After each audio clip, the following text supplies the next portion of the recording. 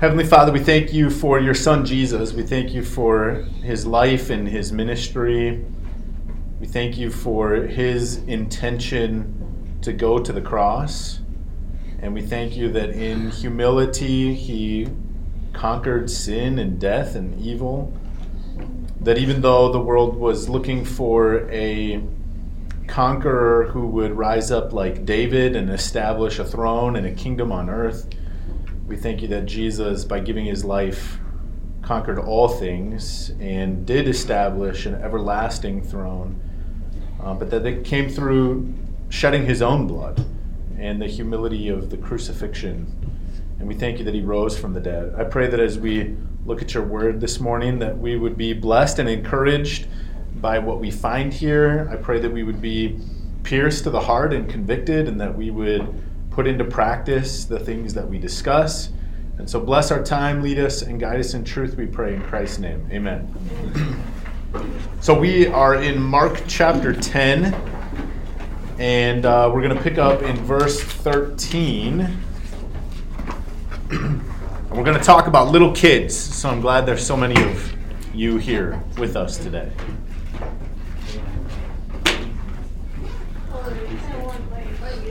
I know, right here. It's great. What chapter is that again? Mark chapter 10, starting in verse 13. Thank you, sir.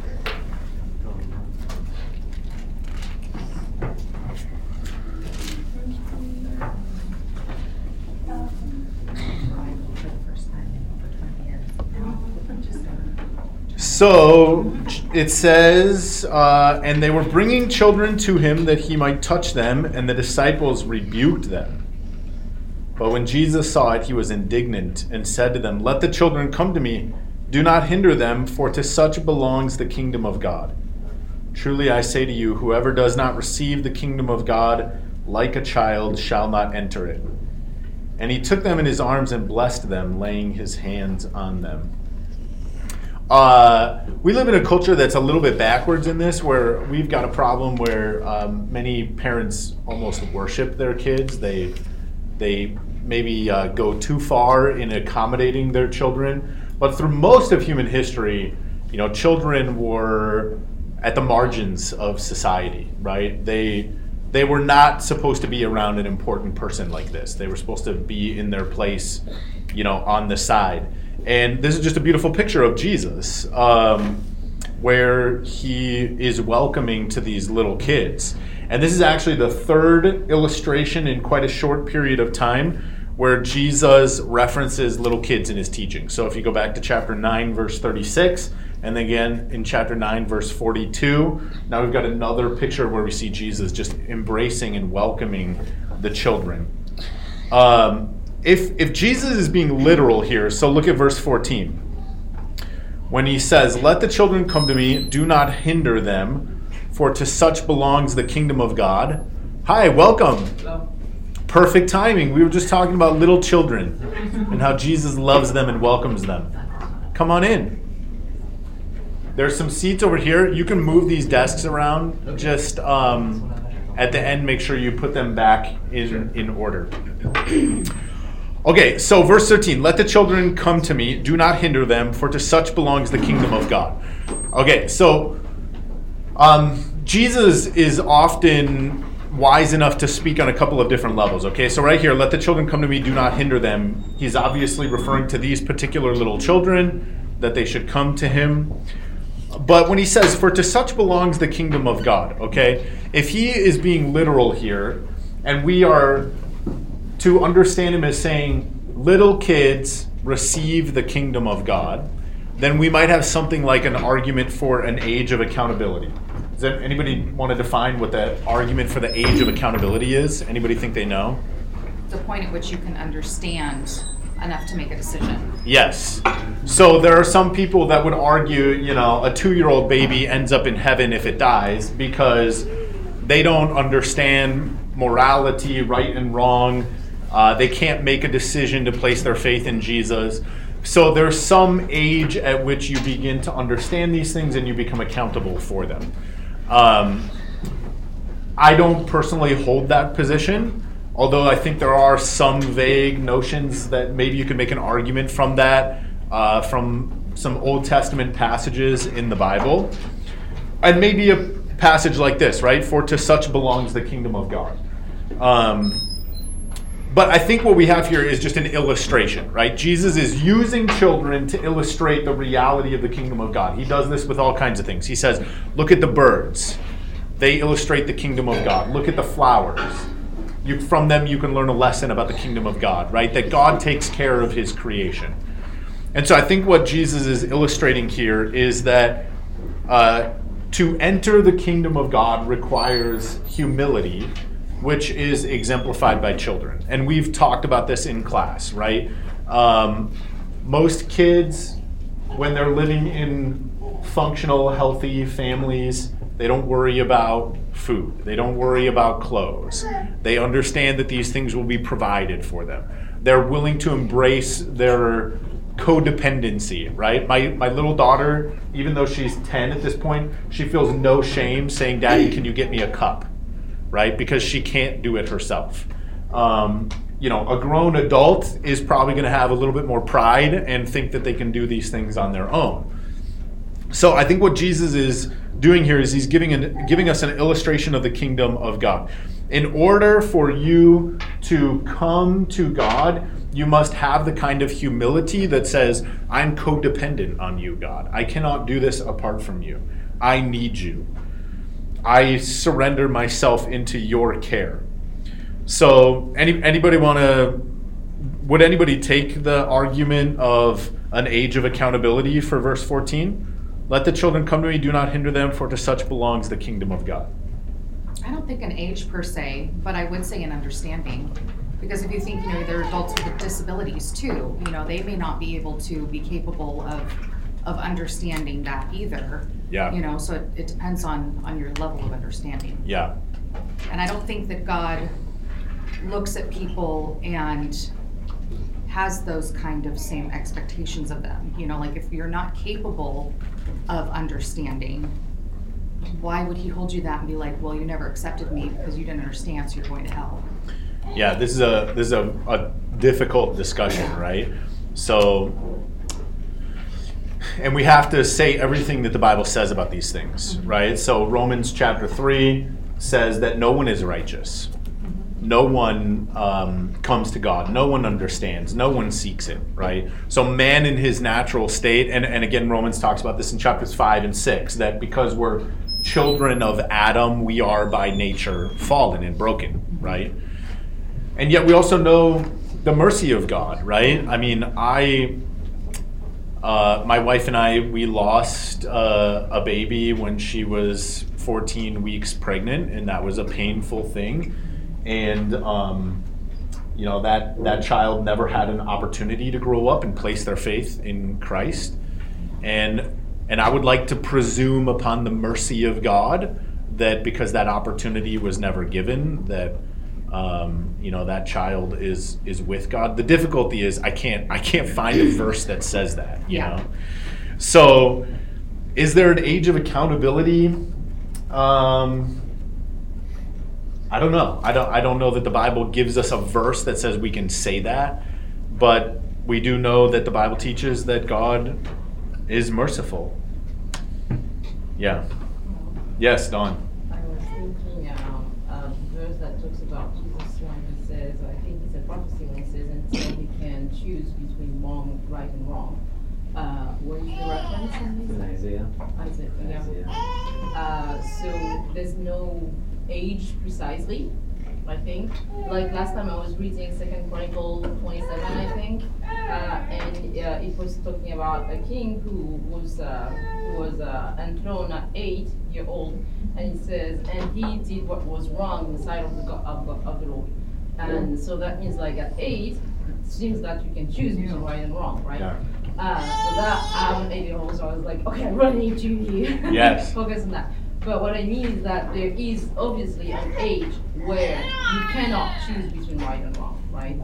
So until what? This is not reason, but it is there. Yeah. Yeah. Yeah, and you get an interesting picture in the Old Testament too, where you have when Israel comes out of Egypt and they're wandering in the desert, and then they send spies into the promised land, and they determine that they shouldn't go into the promised land because the people there are too scary, and they'll lose this fight. And God gives them this consequence that you'll spend 40 years wandering in the wilderness then because of your lack of faith. Yeah. He says until everyone in this generation dies off, and he gives an age, everyone 20 years old and older, right? So that's interesting, right? Those under 20 weren't accountable for that lack of faith that older generation displayed. Now again, none of these are like a very clear cut argument for this thing called an age of accountability. I'll give you just another example close to what you were talking about, Tiffany. I have a friend, and his sister is severely mentally handicapped. I mean, just no cognitive abilities whatsoever. What do we think God does with something like that? Again, I would take the position that I would presume upon the mercy of God. But Scripture is also very clear. Nobody comes to the Father except through Christ. And Jesus said, repent and believe. So, look, these are some things that we also need to approach God with humility, right? The point of this passage is, in order to come to God, you must come with the kind of humility and codependence that a child has. That is on you, right? So we can talk hypothetically or theoretically about these cases over here. The question is, you can understand and you're here, and so will you come to God with that kind of humility? And let's transition a little bit. Mark also highlights the tenderness of Jesus here. Isn't this just a beautiful picture? I mean, Jesus, yeah. You want to share a couple of Yeah, please. I actually take the view of the age of accountability, although it's not, there's like no age that's mentioned anywhere, so we can just see the passages and I take the view that it depends on everyone, and God knows their maturity level. Yeah. The passages that I found that were the one you mentioned, 20-year-old, but there is also in Job, Job says, if I had died before my birth, I would be at rest. Mm. And then, so that's clearly in the Bible, when you are in heaven, you are at rest, and then you are in hell, you are in eternal torment, never resting. Right. And then there's David, when he loses his young child as a punishment by God for adultery. Yeah. As soon as the child is about to die, he's fasting, he's praying, he's in misery, and then as soon as the child dies, he cleans up himself and he proceeds to live. And someone comes and says, "What's going on? Like, now he died and you live as if, And he said, he will not come back to me, but I will come to him." Yeah. And we know that David is a man after God's own heart. Yeah. Therefore, David is in heaven. It's kind of all over the Bible. So then it means that this child who died, it must be that he was in heaven. Yeah. And in Ecclesiastes, it also says that the one who dies at a young age is better than a king who lives like hundreds of years. And then there's the passage in the Sermon on the Mount where Jesus said, "Blessed are the poor in spirit, for theirs is the kingdom of heaven." And I think, of course, this whole section is about salvation, but Yeah. the literal piece of being poor in spirit, where you just don't understand things, either because you're mentally ill or you're a child, literally you just are poor Right. in spirit. Then the application of the spiritual part of being poor in spirit when you become a Christian. Yeah. In other words, the literal part must be true so that the analogy would be true as well. So I think those things, they point to that. The other thing is that, and I learned that from MacArthur. So that he basically said, there are tribes in the earth that have never heard the gospel, but Jesus said that there will be men from every tribe and tongue and nations. And because, that's the case, he says that all those kids that were just burned because of false religion or died, or they are all in heaven. Mm-hmm. And it populates heaven as Satan destroys the world, it populates heaven. And so where sin abounds, grace abounds even more. Yeah. So those are the thoughts that I have about that. And I think it's a consolation, but I don't think we have any age, so it will depend on everyone. So I don't presume. Yeah. I just press on Right. with the gospel, but I believe at some point they become accountable, and before that, they're not. Yeah. Yeah, that's good. Thank you. Yeah, If Ron. I can come back to what you were talking about, the severely mentally handicapped person, and you're saying to presume upon the grace of God's mercy, but also you're saying that he says whoever does not receive does not go into the kingdom. Yeah. But I think maybe specifically in this passage in verse 15, when he's saying whoever does not receive like a child, Yeah. he's speaking to these people. I don't think that's like necessarily a cut and dried commandment that you must receive to be in the kingdom. I think this is a statement for the disbelief that's abounding in this setting. Yeah. So I think that Jesus is giving us instruction about the kingdom of God, right? And what does it take to enter the kingdom of God? It's that you show the same kind of childlike humility that we see in the children coming to Jesus. So yeah, what that looks like in every particular instance, we don't necessarily know. I guess here's one thing that I just want to be super clear on. And Jonas, I actually agree with you in everything that you said. I hope the audio recording could hear that. You know, man, when we get to heaven, we will just be blown away by the depth of God's mercy. But here's something theologically that you need to understand. God is under no obligation to bring any child or person into his kingdom. Does that make sense? This is difficult. We don't like this idea. He's God. The Bible teaches man is sinful from Adam's sin. And therefore, it would be perfectly just for God to put any person in hell. Okay, now I realize that's a tough theological thing for us to swallow. But that's from a human perspective. what do you mean by that?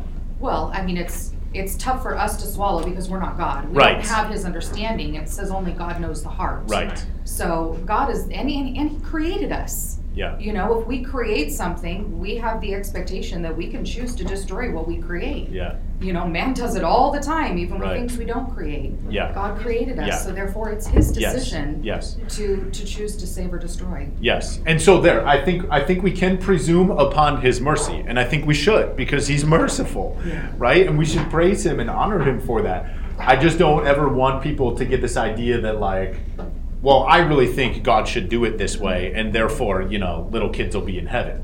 Well, it needs to be a biblically faithful argument like Jonas was offering us. It doesn't get to just be, I feel like it should be this way, okay? Okay, but let's talk about God's mercy here, because look at the tenderness of Jesus. Jesus takes these children into his arms. He blesses them. He lays his hands on them. This is such a beautiful picture. He doesn't say, get away from me. I'm a busy, important guy. Don't you know who I am? I've got better things to do than give you my time and attention. And of course, this is a beautifully affectionate form of touch that is wholly above reproach. It's within the bounds of what is appropriate between a grown man and a child, right? Unfortunately, because of the culture that we live in, this kind of thing is pretty rare. You know, we just had a whole training yesterday for our children's ministry about what kinds of touch between adults and children is appropriate, because we run a children's ministry here. And unfortunately, tragically, this is both tragic and necessary. Let's put it in those terms. It's tragic because touch has become so hypersexualized in our culture. There's hardly any touch outside of immediate family that is healthy and appropriate and permissible in our culture. So for example, Paul ends one of his letters by saying, greet one another with a holy kiss. You know, we definitely don't show that kind of physical affection with one another at church, because in a culture that's hypersexualized, that's a challenging thing to do. And there is also some necessity to this, right? Because sexual perversion is so present in our culture that it's increasingly dangerous for us to display affection in these terms because it might lead to something inappropriate or something that's misunderstood. But Jesus doesn't have any difficulty with this, right? He's God, he's perfect, he's man, he blesses these children by showing them this physical affection that's perfectly appropriate, divinely beautiful. So maybe there's something for us to learn from this. I think as Christians we should love children. Children should be embraced. They should be part of our culture. Like, I love the fact that we're in an adult Sunday school class and half the room is little kids. I think that that's beautiful. Okay, one other thing on this scene. Jesus is opposed to the apostles making any kind of hindrance to the children coming to him. So it says, when Jesus saw it, that is, the disciples rebuking the kids and trying to prevent them from coming to him, he was indignant. And he said to them, "Let the children come to me." Moving just beyond the aspect of children, I think it's worth occasionally asking ourselves, is my behavior acting as a hindrance to anybody coming to Jesus? Is the way that I speak to people, the way that I treat people, the way that I behave, the things that I do, does it in any way give an indication to people that observe me that the Jesus I serve is inhospitable, unwelcoming, unkind? Does that make sense? Okay. Any last questions on that little scene? Otherwise, we'll read on. Or comments, concerns. So I feel like you didn't really answer your question, but I would say like this passage, to answer the question, this passage in itself wouldn't be, I agree with you, wouldn't be an argument for the age of accountability. You think it could? No, I said no. Oh, This okay. particular This one particular isn't. passage isn't. Yeah. But so I totally agree with you that it would be more about humility of the hurt for even an adult. But all the passages might be an argument for it. So this is an important question. Just as we read the teachings of Jesus, we have to think very carefully about this, right? How is Jesus maybe using this particular moment to illustrate something about the kingdom of God, right? And of course, there are people that say like they approach the Bible as very rigid literalists, and I would actually put myself in that category. But we need to think carefully about how Jesus is teaching. Is he saying kids enter the kingdom of God because of their humility? Or is he saying the kingdom of God requires the kind of humility that we see in a child, right? Those are very different things. And by thinking carefully about it, we can, I think, discern that. All right, verses 17 through 31. And as he was setting out on his journey, a man ran up and knelt before him and asked him, "Good teacher, what must I do to inherit eternal life?" And Jesus said to him, "Why do you call me good? No one is good except God alone. You know the commandments: do not murder, do not commit adultery, do not steal, do not bear false witness, do not defraud, honor your father and mother." And he said to him, "Teacher, all these I have kept from my youth." That's impressive, if that's true. Verse 21, and Jesus, looking at him, loved him and said to him, "You lack one thing. Go, sell all that you have and give to the poor, and you will have treasure in heaven, and come follow me." Disheartened by the saying, he went away sorrowful, for he had great possessions. Let's just stop there for 1 second. I've said as we've gone through Mark that Mark has an intention for the way that he organizes his teaching. And so it's worth asking, how does this scene connect to what came before? Right? And I think what you see here is a man who does not come to Jesus with the kind of humility that a child might exemplify. He thinks that his money gives him self-sufficiency and his righteousness gives him self-sufficiency. And yet, look at what verse 21 says. Jesus, looking at him, loved him, right? Even this man who does not show the kind of humility and codependence that a child would, Jesus still loves this man. That's powerful. And,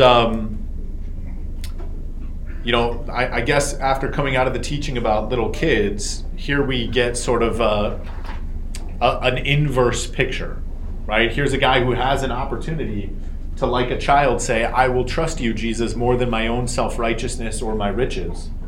And yet, instead, he doesn't make that decision. Let me finish reading this little section, and then we'll work through more of this. Verse 23. And Jesus looked around and said to his disciples, how difficult it will be for those who have wealth to enter the kingdom of God.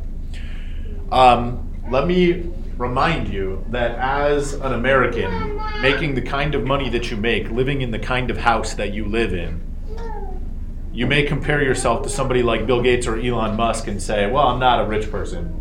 But compared to about 95% of the rest of the world, you are in the category of the wealthy person, okay? So let's not forget that. And the disciples were amazed, verse 24, at his words. But Jesus said to them again, children, how difficult it is to enter the kingdom of God. It is easier for a camel to go through the eye of a needle than for a rich person to enter the kingdom of God. And they were exceedingly astonished and said to him, then who can be saved? And Jesus looked at them and said, with man it is impossible, but not with God, for all things are possible with God. Peter began to say to him, see, we have left everything and followed you. And Jesus said, truly I say to you, there's no one who has left house or brothers or sisters or mother or father or children or lands for my sake and for the gospel, who will not receive 100-fold now in this time, houses and brothers and sisters and mothers and children and lands, with persecutions, and in the age to come eternal life. But many who are first will be last, and the last first. Okay, so verse 17 shows us that Jesus gets interrupted. He was often getting interrupted.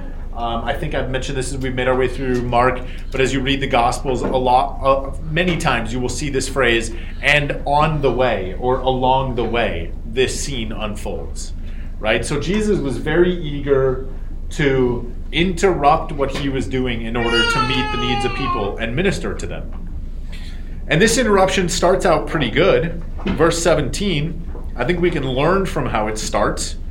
The man runs up. Right? Mark records that this man is running. There's a sense of urgency. And we should be urgent in our approach to Jesus.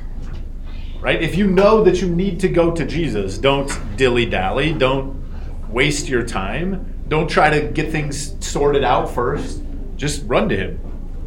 The man, it says, knelt before Jesus. We should humbly submit ourselves to Jesus, right? We may not need to necessarily physically kneel, but our posture should be lowly before him. The man honors Jesus. He says, he calls him good teacher, right?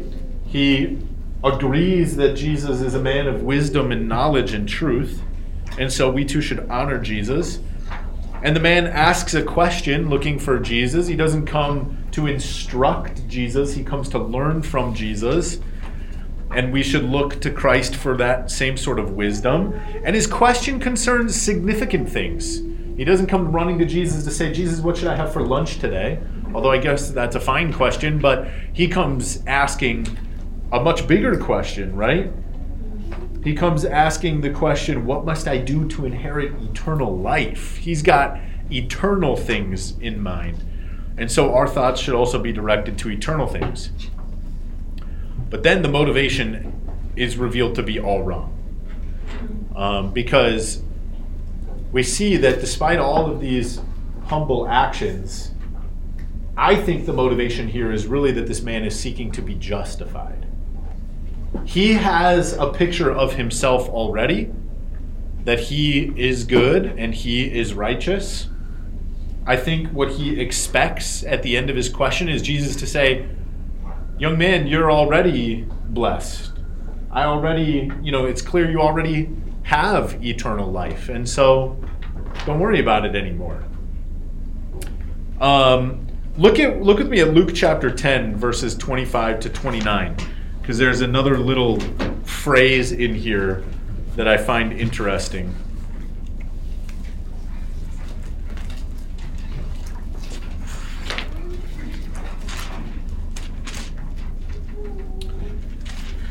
Luke 10, starting in verse 25.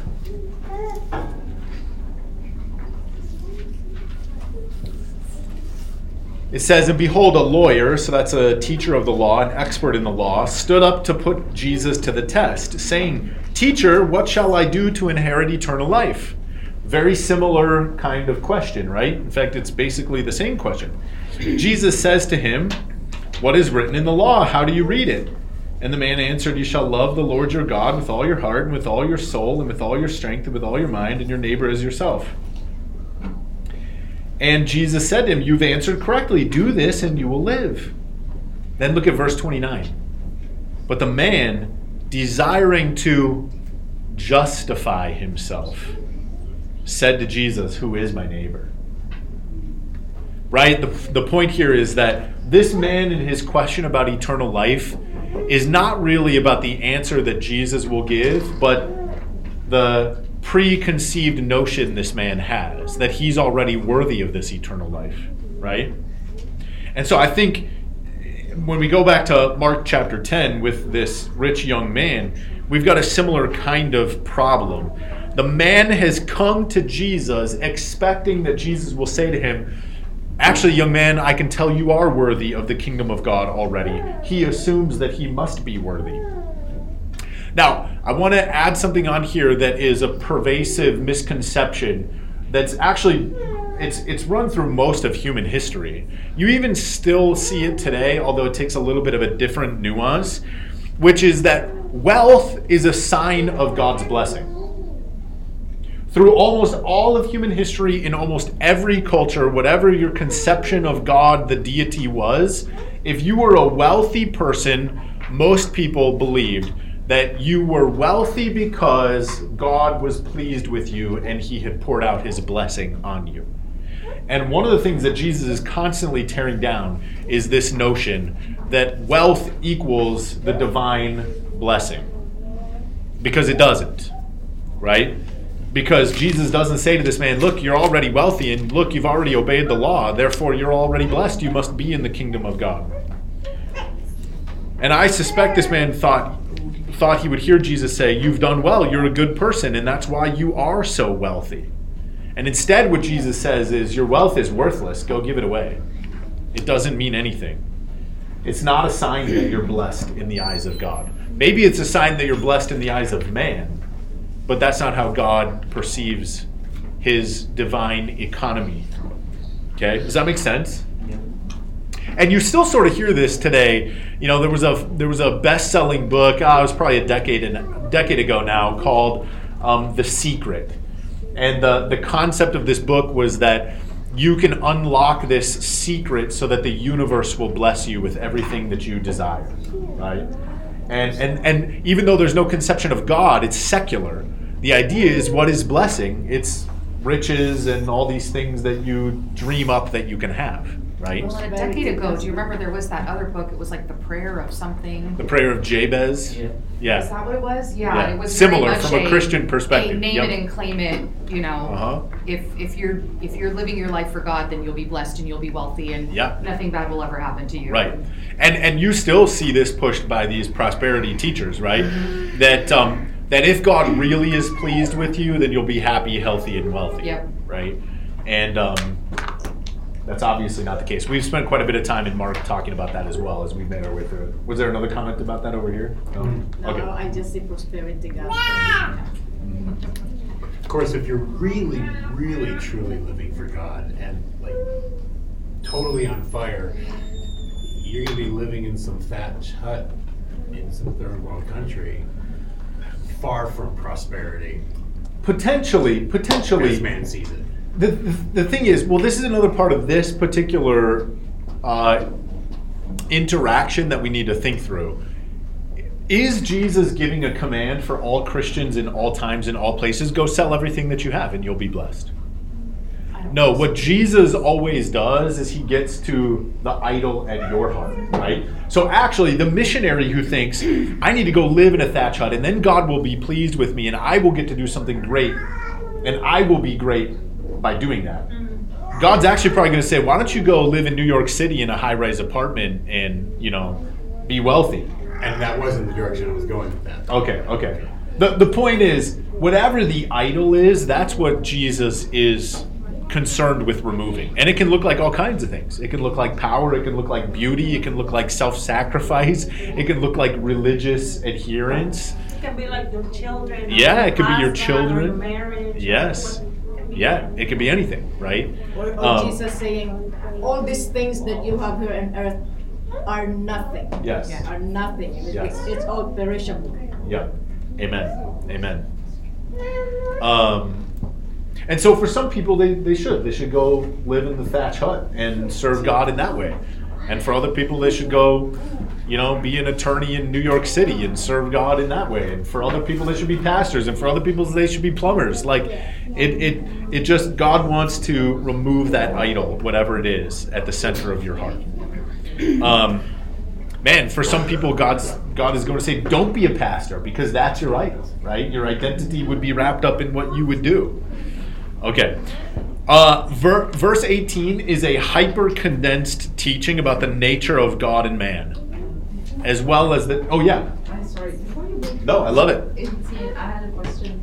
Do you know if the Greek uses the word inheritance? I thought it was interesting, that word too. Both of them mention that word Okay. of inherit instead of, what do I need to do to be saved or to have Exactly. salvation. They want to inherit it. Yeah. I absolutely agree. Yeah. With that. It's like an inheritance is something you receive, and half the time you have nothing to do with it. Yeah. You but know, also, and yet like, they're putting forth it's something. by birth. Especially Yes, it's by yeah. birth. It's used like, you see, yeah. That word hit me too. But there is the thing that in ancient times the inheritance was not like now, i.e. now you inherit or your parents died. Yeah. In biblical times, oftentimes you would get part of your inheritance or a lot of your inheritance when you were young. So you could do something prodigal son. great with your life, like start a business or do something, as opposed to, later on it's kind of too late. Like, your life is already, So there's that too. Like if you're a good kid, then when it's about time, maybe you can get some. Okay, I've wondered maybe, why the maybe prodigal that's not son, the answer, but you know, I haven't why he looked got into his that early. particular question. Yeah. Just some insights. Well, yeah, and that's helpful. And here's another part of this that might touch on what you're asking is, this is a young man. So where has he got his wealth from? It's probably come from his family, right? And he's not satisfied. He wants more. And he should want the inheritance of eternal life. But I think some of the suggestion here is, I've already got that inheritance. I'm eager for something greater, right? And yet he doesn't actually want it. Not if it's going to come at any real sacrifice. Which leads me to the reason, the point about him being young. Yeah. That was just like interesting to see like how he actually puts himself in different degrees in this one sentence. Like he says, "What shall I do?" So that's first like something that he thinks he can do about it, and then to inherit. Like then it comes from either my birth or my value to have something from eternal life. And then I believe that verse 19 is kind of like sarcastic, but we're not yet there because we know that the law doesn't say it. It's just like, well, see, this is what you need to do. Right. Knowing that you need to be what you can spiritually, right? But anyway. And I think there are many times where Jesus is sarcastic, right? It's an interesting teaching and rhetorical device. Yeah. That was a good question. Thank you. Okay, so verse 18, here we have this condensed teaching about the nature of God and man, as well as the nature of Jesus Christ, who is the God-man, right? So Jesus says, "Why do you call me good? No one is good except God alone." You could write a book on just those two sentences, okay? So this rich man, this rich man can see from the life and deeds and teaching of Jesus that Jesus is good. He's applying common sense to observe Christ, and it's obvious. And look, we've touched on this as we've gone through Mark as well. We live in a culture that says nothing is obvious, right? It wants to obscure and apply relativism as if there's no things that are just clear and obvious. The idea of common sense. And the Bible would totally repudiate that idea. Some things are very obvious, right? What is good and what is evil is generally very obvious. And Jesus clears up a terrible misunderstanding that runs rampant in the minds of men here. Why do you call me good? No one is good except God alone. So Romans chapter 3, we already talked about this. Paul gives this very tragic assessment of the human condition. No one is good, no one is righteous, there's nobody who seeks after God. Right? Man in his fallen condition is an enemy with God. He's suspicious of God. He doesn't like God. And so only God is good. And God then is the standard by which all men must judge what is good. Right? No man is good. God is good. Therefore, only what corresponds with God is what is good. And at the same time, Jesus does not deny that he is good. He says, why do you call me good? Only God is good. Okay, so thus Jesus proves himself to be God. So this is what's called I'm going to give you what's called a logical syllogism. Okay? And it sounds like this. Only God is good. Jesus is good. Therefore, Jesus is God. Right? Only God is good. Jesus is good. Therefore, Jesus is God. And I think this man should have known that, right? That should have been obvious to him. All of that, think about all of that teaching crammed into just one question and one answer, right? One sentence. Amazing. And then verse 19 is also a hyper-condensed teaching, because in giving these commands, Jesus is not giving the complete list of everything that this man must do. What's he doing? What's he referring to? Yeah, he's giving a summary of the whole law, right? He's saying to this man, well, here's some things that you should be doing. These things are part of the law. You should be keeping the law. And, Paul's going to pick up on this when he says, by works of the law, no one will be justified. Man, I can't think of the exact reference, but it's Romans 5 or 6 as well. So this man thinks he is justified by works of the law, and he's not, because even though he thinks he's done these things, he's not done them with perfection. And this man's reply almost seems to be to kind of just like poo-poo the law. He's like, yeah, all right, I did that, Jesus. I'm looking for something more. I want what's beyond the law. I want something greater than the law. And I think in doing this, he betrays his self-righteousness and his lack of sincerity. I think he acknowledges him as a good teacher, but not as like God. Sure. Yeah. Because if he would have acknowledged that he was God, then he would have known that if he compares himself with God, he will always come short. Yes. Absolutely. And we see that in verse 20 because he took the good off. It says teacher again, but right. It's a good teacher. Yeah. Maybe you're not so good because I don't really like the things that you're telling me. All right, and then verse 21, Jesus looked at him, loved him, and said to him, you lack one thing. Now, is the one thing really that he needs to go get rid of his possessions?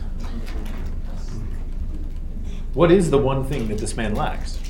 To know that he's not good. To know that he's not good? I would go beyond even that. Love of God. Yeah, love of God, right? He lacks the new heart. He lacks a heart that's really in it for God and not for himself. Now, these things are all evidence of the one thing that he lacks. But the fact of the matter is, the guy could have gone and sold everything and walked away with all kinds of self-righteousness and thought, now I got it.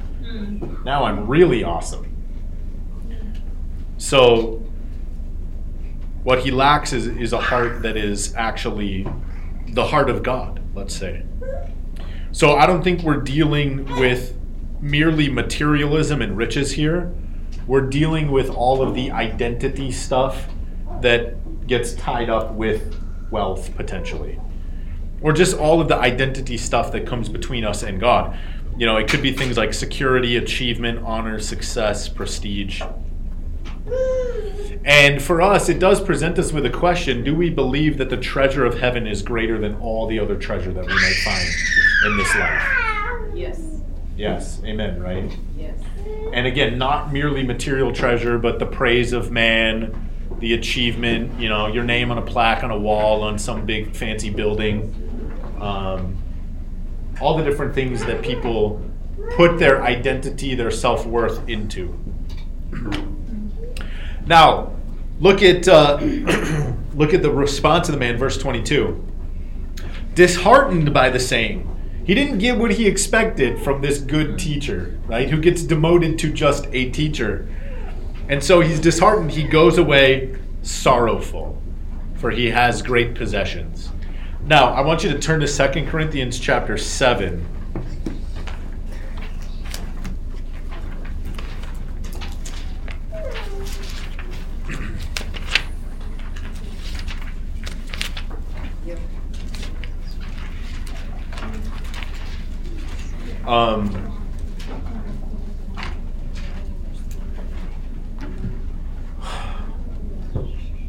We as Christians need to think about the expression of sorrow.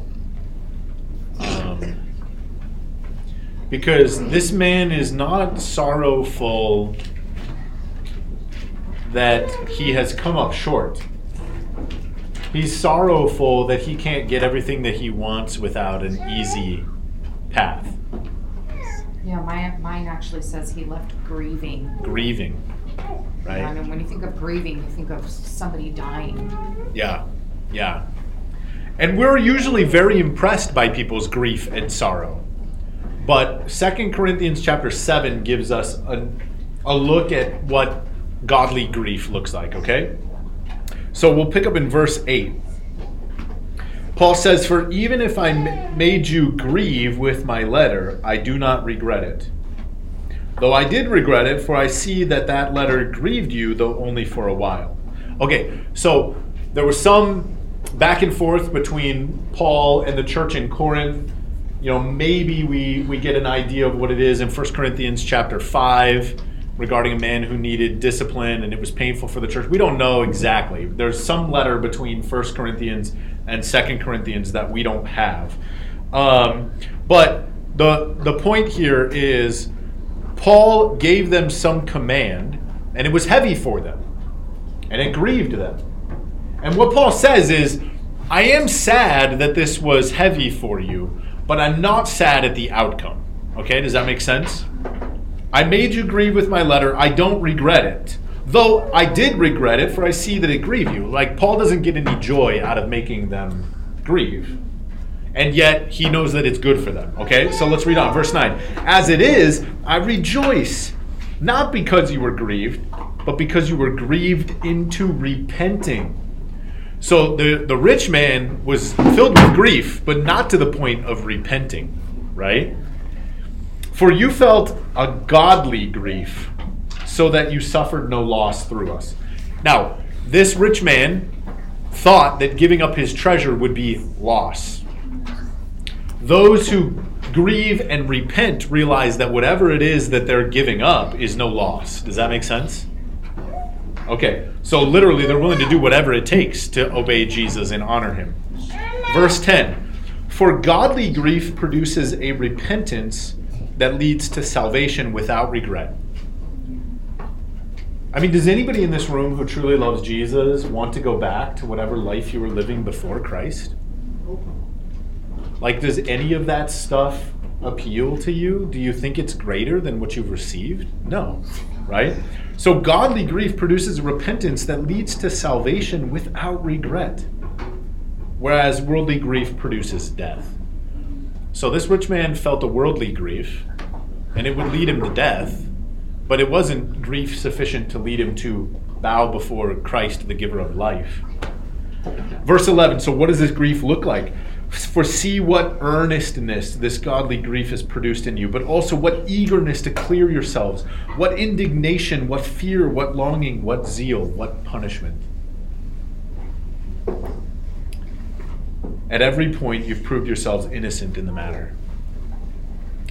Right? I mean, if this man felt godly grief, I think he would have grabbed the person nearest to him and said, hey, take a letter back to my house, my servants, and tell them to just sell all the stuff. I don't even need to go back. I found something greater. Right? Sort of like the man who finds the treasure in the field and sells everything that he has to buy the field to get the treasure. So we should look closely at the kind of grief that people express when it comes to their repentance, to see whether it's sincere, whether it has this level of reproach associated with it. Does that make sense? Okay. Any other thoughts or questions or comments on that? Worldly sorrow can be very deceptive. I see this quite a bit even in like marriage counseling, where one of the spouses will be like, well, I'm sorry you feel that way. That is not repentance, and we shouldn't accept that as a kind of sincere apology, right? Okay. We got a couple more minutes. Verse 23. Jesus looked around and said to his disciples, how difficult it will be for those who have wealth to enter the kingdom of God. And the disciples were amazed at his words. So this is that misconception that wealth means God approves of your life. They're amazed because they're like, wait a second, Jesus, you're saying that actually people can be wealthy and God can be unhappy with them? And Jesus is saying yes, and they're like shocked by this teaching. This is new to them. There is no relationship between wealth and God's favor. So the disciples are shocked. And Jesus says it's going to be difficult for those who have wealth to enter the kingdom of heaven. Why is that? Why is wealth in particular a barrier to people entering the kingdom of God? Because you trust in that instead of God. Yeah, exactly. Is that what you were going to say, I was Corey? going to say that because they think it's theirs. Ah, okay. They think They that... own it, and it's Sure. Same idea, Yeah. different aspect. Yeah, totally. And I think that connects back to the picture of the kids, right? The codependent. Wealth gives you this sense of independence. I don't need help. I don't need anything. I got this. I can do it. If you were to go sit down with a guy like Bill Gates and be like, what do you need? What would he say to that? Nothing. Like, I can buy anything I want. Anything that I need is at the end of my fingertips, right? And the Bible said, what profit the man if he gained the whole world and lost his own soul? Yeah. So Jesus flips the whole thing around. He says, actually, it's really hard for wealthy people to enter the kingdom of God because they don't have that childlike dependence that is needed to come to God in humility.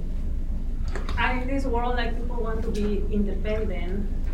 So I think the message of the gospel is, in that sense, can be hard for some because we're in the world where everything is about being independent, be your own self. Yeah.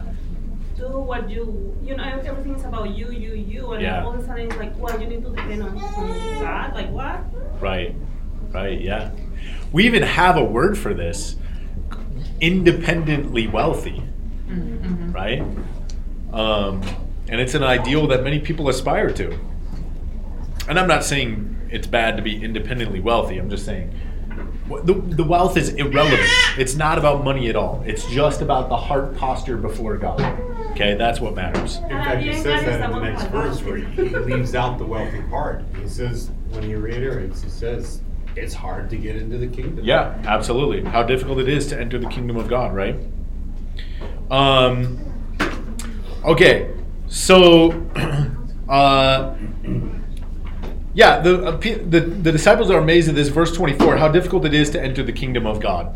I think the disciples thought that actually it's not that hard to enter the kingdom of God, right? All you got to do is be a Jew, or all you got to do is kind of keep the law, right? Like nobody's perfect.